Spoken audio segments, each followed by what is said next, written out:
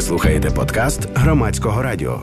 Для наших слухачів скажу, що з нами на зв'язку Антоніна Черевко, медіаекспертка, юристка, і вона була однією з тих учасників робочої групи, які робили дослідження, про яке ми поговоримо. Дослідження стосується законопроєктів про Службу безпеки України та про захист персональних даних. Антоніно, розкажіть, як ви робили це дослідження? Називається воно також для слухачів, поясню, «Індекс регулювання онлайн-простору 2021». Так, дуже дякую за запрошення, дякую за цю можливість, так би мовити, донести цю інформацію, в тому числі до ваших слухачів. Як ви бачите з назви, тобто сам індекс регулювання, він стосується не те, що там цих конкретних законів, він стосується будь-яких, може розглядати, будь-які ініціативи регулівні, які стосуються онлайн-простору і в тому числі наших з вами прав онлайн. В принципі, це продовження того проекту, який ми вже робили попередньо, і тоді він розглядав законопроєкт про, так званий законопроєкт про дезінформацію, законопроєкт про медіа, але знову ж таки саме в розрізі того, як ці законопроєкти, а зараз це законопроєкт про СБУ та про персональні дані, як ці законопроєкти впливатимуть саме на наше з вами існування онлайн, оскільки ми розуміємо, що чим далі, тим більше, і можна сказати, що пандемія, вона прискорила ці глобальні тенденції, чим далі, тим більше наше існування переходить в онлайн. В своєму дослідженні, в оцінці цих законопроєктів, ми, в принципі, керуємося двома такими категоріями, тобто двома підходами. Перший підхід, він всім відомий, це SWOT-аналіз, там, де ми розглядаємо strengths, weaknesses, opportunities and threats, тобто сильні сторони, слабі сторони, якісь виклики і можливості. А друге – це те, що ми маємо дуже такий чітко визначений підхід, заснований на концепції основній в сфері прав людини. Це концепція, це трискладовий тест. Тобто ми розуміємо, що більшість прав людини не є абсолютними, вони в певних ситуаціях можуть бути обмеженими, але для того, щоб які-небудь обмеження були легітимними, вони мають відповідати трискладовому тесту. Вони там мають бути належним чином передбачені законом, мають переслідувати легітимну мету і мають бути необхідними в демократичному суспільстві. Тобто ми взяли за основу цей SWOT-тест, але переклали його на мову права з прав людини, тобто на мову міжнародних стандартів у сфері прав людини і поєднали його з цим трискладовим тестом. Тобто кожну ініціативу ми якраз оцінюємо, виходячи з того, наскільки вона переслідує легітимну мету, тобто захисту якогось публічного інтересу важливого, і наскільки вона є необхідна в демократичному суспільстві. Це якщо так досить коротко пояснити наш підхід. Можливо, тут можна ще додатково так додати, що ще один аспект, який ми розглядаємо, який трошки, він може безпосередньо не пов'язаний з стандартами у сфері прав людини, але не прямо все одно пов'язаний. І це стосується впливу цих законодавчих ініціатив на технічний сектор, як на бізнес. Тобто наскільки, чи є там корупційні ризики для техсектору, чи ускладнить це роботу провайдерів і так далі, чи не ускладнить. Тобто є ще такий аспект, який, можливо, так звучить трошки більш технічно, але насправді ці всі питання інфраструктурні, вони так само пов'язані, насправді вони так само впливають на реалізацію наших прав онлайн. Ви презентуватимете дослідження невдовзі, тож конкретно про кожен законопроект ми говорити наразі не можемо, але якщо сказати в загальних рисах, наскільки це безпечні, небезпечні для прав людини законопроєкти, за вашими оцінками? Мені, чесно кажучи, не дуже хотілося робити спойлер, враховуючи те, що презентація буде якраз завтра в першій годині дня, не в першій годині дня, в 12-й, з 12-ї до першої години дня в Укрінформі. І я думаю, що бажаючі можуть бути присутніми і там, а можуть і дивитися онлайн, тому що, наскільки я знаю, Укрінформ, як правило, онлайн завжди дає трансляцію. Тому я би все ж таки всіх запросила завтра до нас приєднатися, хоча б онлайн, а громадське, безумовно, можливо, і суспільне, можливо, і вживу, якщо буде така можливість. Те, що я так можу сказати, це безумовно є певна специфіка України, оскільки ми проводимо це дослідження, ми запрошуємо там до 20-25 експертів в цій сфері для того, щоб вони провели оцінку на основі нашого розробленого нами опитувальника.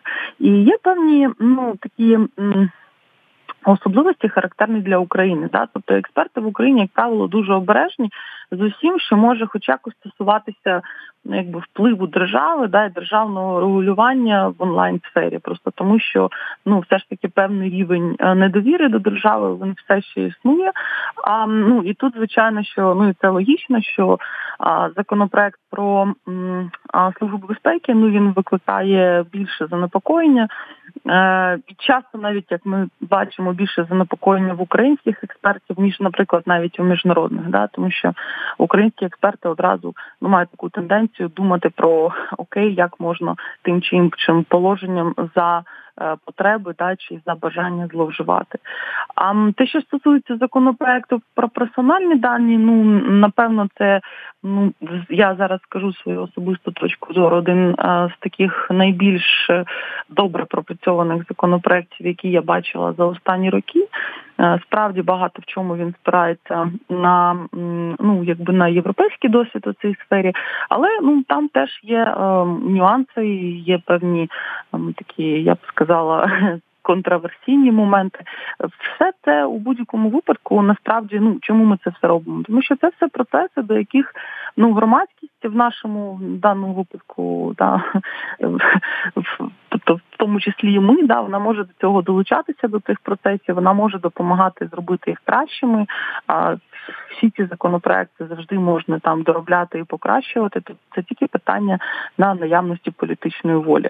А наша мета, шляхом такого опитування, шляхом такого дослідження експертного, надати певну таку експертну допомогу тим, хто відповідає за подальший розвиток і подальшу долю цих законопроєктів.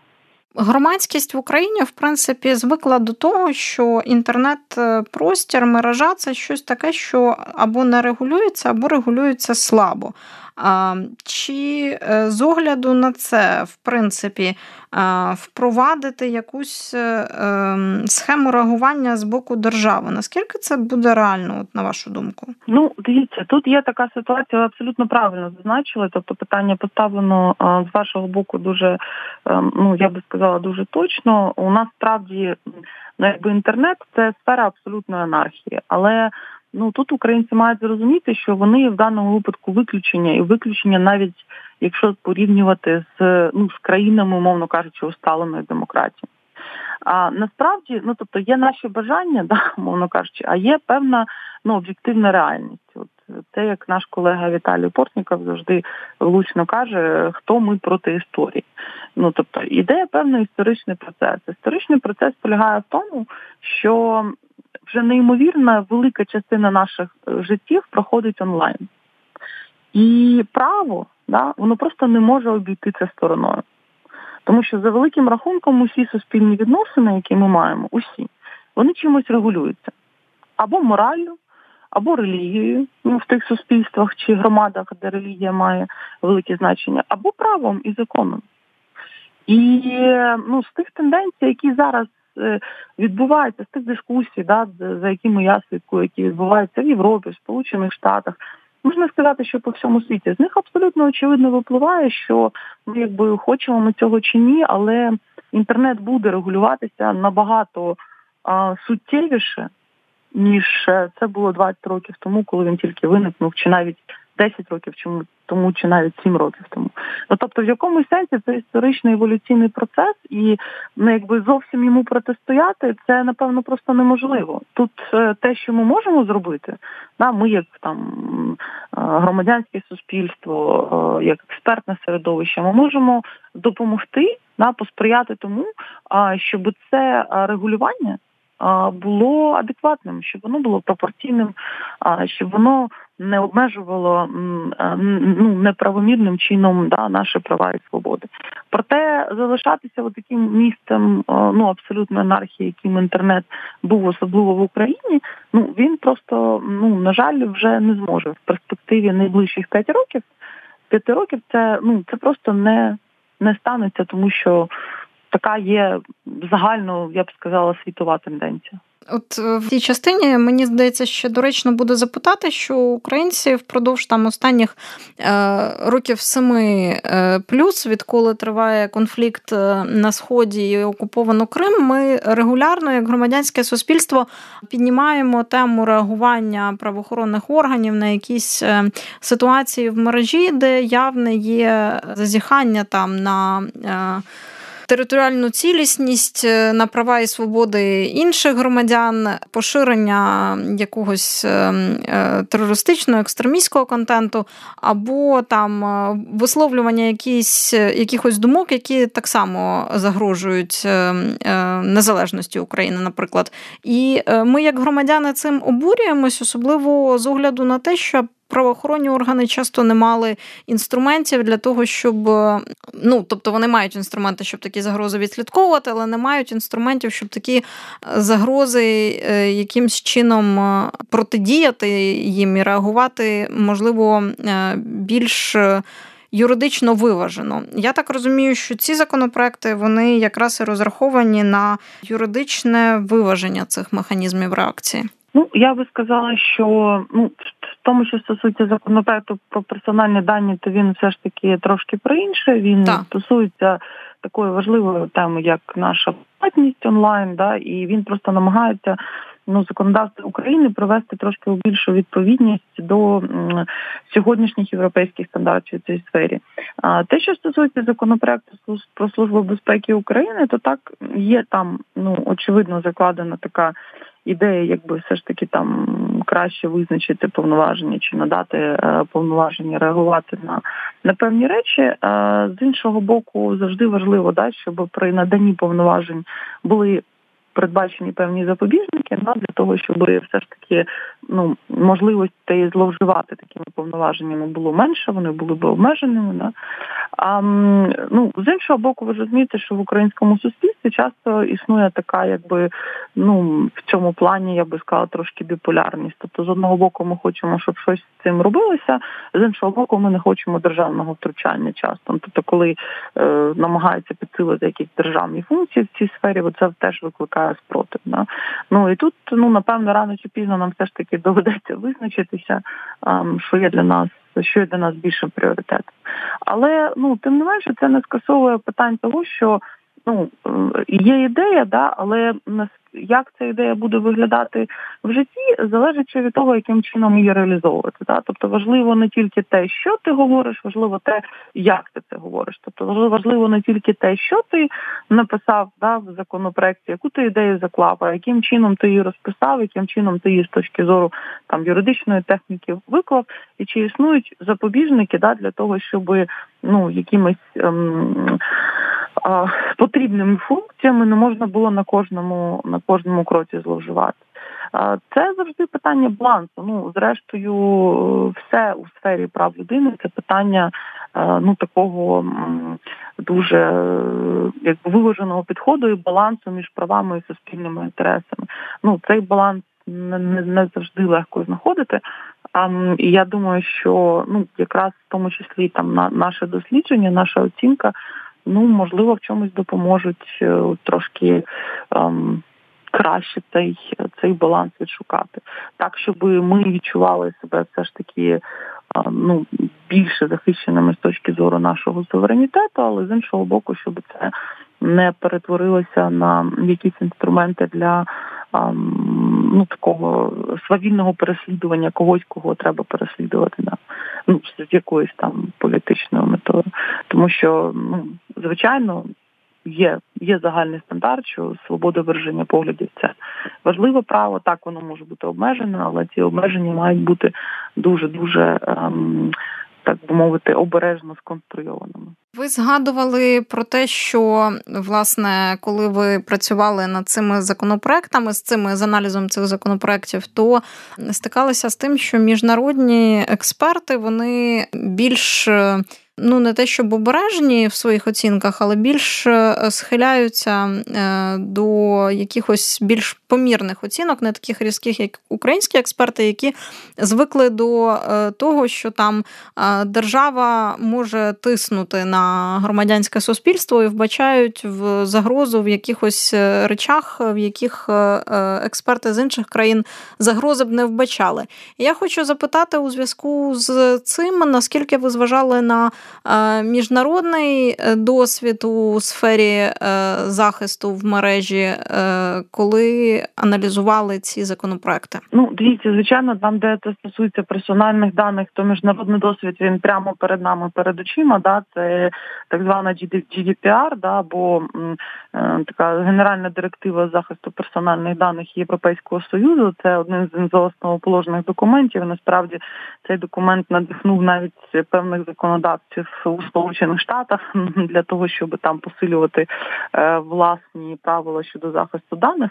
Тому тут це все трошки тут це все досить просто, да, тобто є джерела, до яких можна звертатися, досвід, на який можна дивитися. Хоча певні речі, запроваджені в GDPR, вони теж до певної міри новели, да, і до них там теж є питання. Це саме право на забуття, це дуже контроверсійне право, обговорюється в Європі, в тому числі є багато юристів, які проти цього. Тому, насправді, те, що стосується онлайн-простору, ми всі зараз десь, скажімо так, ми всі зараз вирівняні, да, тобто багато викликів, які зараз постають, вони так само нові для нас, як вони нові для громадян Франції, чи громадян Німеччини, чи громадян Сполучених Штатів. Да. Тобто це не зовсім та сфера, в якій можна взяти якісь вже суперкласно придумані рішення і от просто їх там адаптувати під національний контекст. А те, що стосується законопроєкту про Службу безпеки, це, звичайно, я би загалом сказала, що я, наприклад, хотіла би, бо це окрема тема, да, вивчати з цього приводу якийсь міжнародний досвід. І, на жаль, небагато було у нас, принаймні я небагато бачила там статей чи досліджень, які би говорили, розглядали те, яким чином підходять до цього в інших країнах. Тут просто є, тут є просто загальна тенденція дуже високої недовіри до держави як такої, з боку як українського громадянського суспільства, так і громадян. І це не є добре, тому що з цим дуже важко робити якісь реформи. Просто є певні речі, які може робити тільки держава, тільки держава повинна їх робити. Ми не можемо замінити державу там чимось іншим. Да? Держава була створена для того, щоб ці речі робити. І якщо ми не довіряємо державі в тому, щоб вона ці речі робила, то це, безумовно, викликає проблему, бо це, по суті, викликає, у нас є така прогалина, в якій ми не хочемо, щоб щось робила держава. Ніхто інший не може цю прогалину заповнити, і, відповідно, певні речі просто не робляться і просто не відбуваються. Тому тут треба зрозуміти таку річ, я просто завершу, напевно, тим, що я завжди кажу. Розумієте, не можна написати закон, який на 150% захистить вас від якоїсь абсолютної, вибачте, сволочі при владі. Треба на виборах ставитися уважніше до своїх виборів завжди, да? Для того, щоб у вас були люди, яким ви більш-менш можете довіряти в державних органах, да? Хоча б на якомусь мінімальному рівні. А виправити це з приводу тільки з шляхом якихось законів, якими ніяк не можна буде зловживати, це, на жаль, нереалістично. Навіть найкращим законом можна зловживати, якщо дуже сильно захотіти. Антоніно, дякую вам. Давайте на цій ноті і завершимо. Антоніна Черевко, медіаекспертка і юристка. Закликаємо всіх завтра дивитися презентацію дослідження про індекс регулювання онлайн-простору 2021. І будемо чекати на вже появу більш детальної оцінки щодо законопроєктів про Службу безпеки України та про захист персональних даних. Ви слухали подкаст Громадського радіо.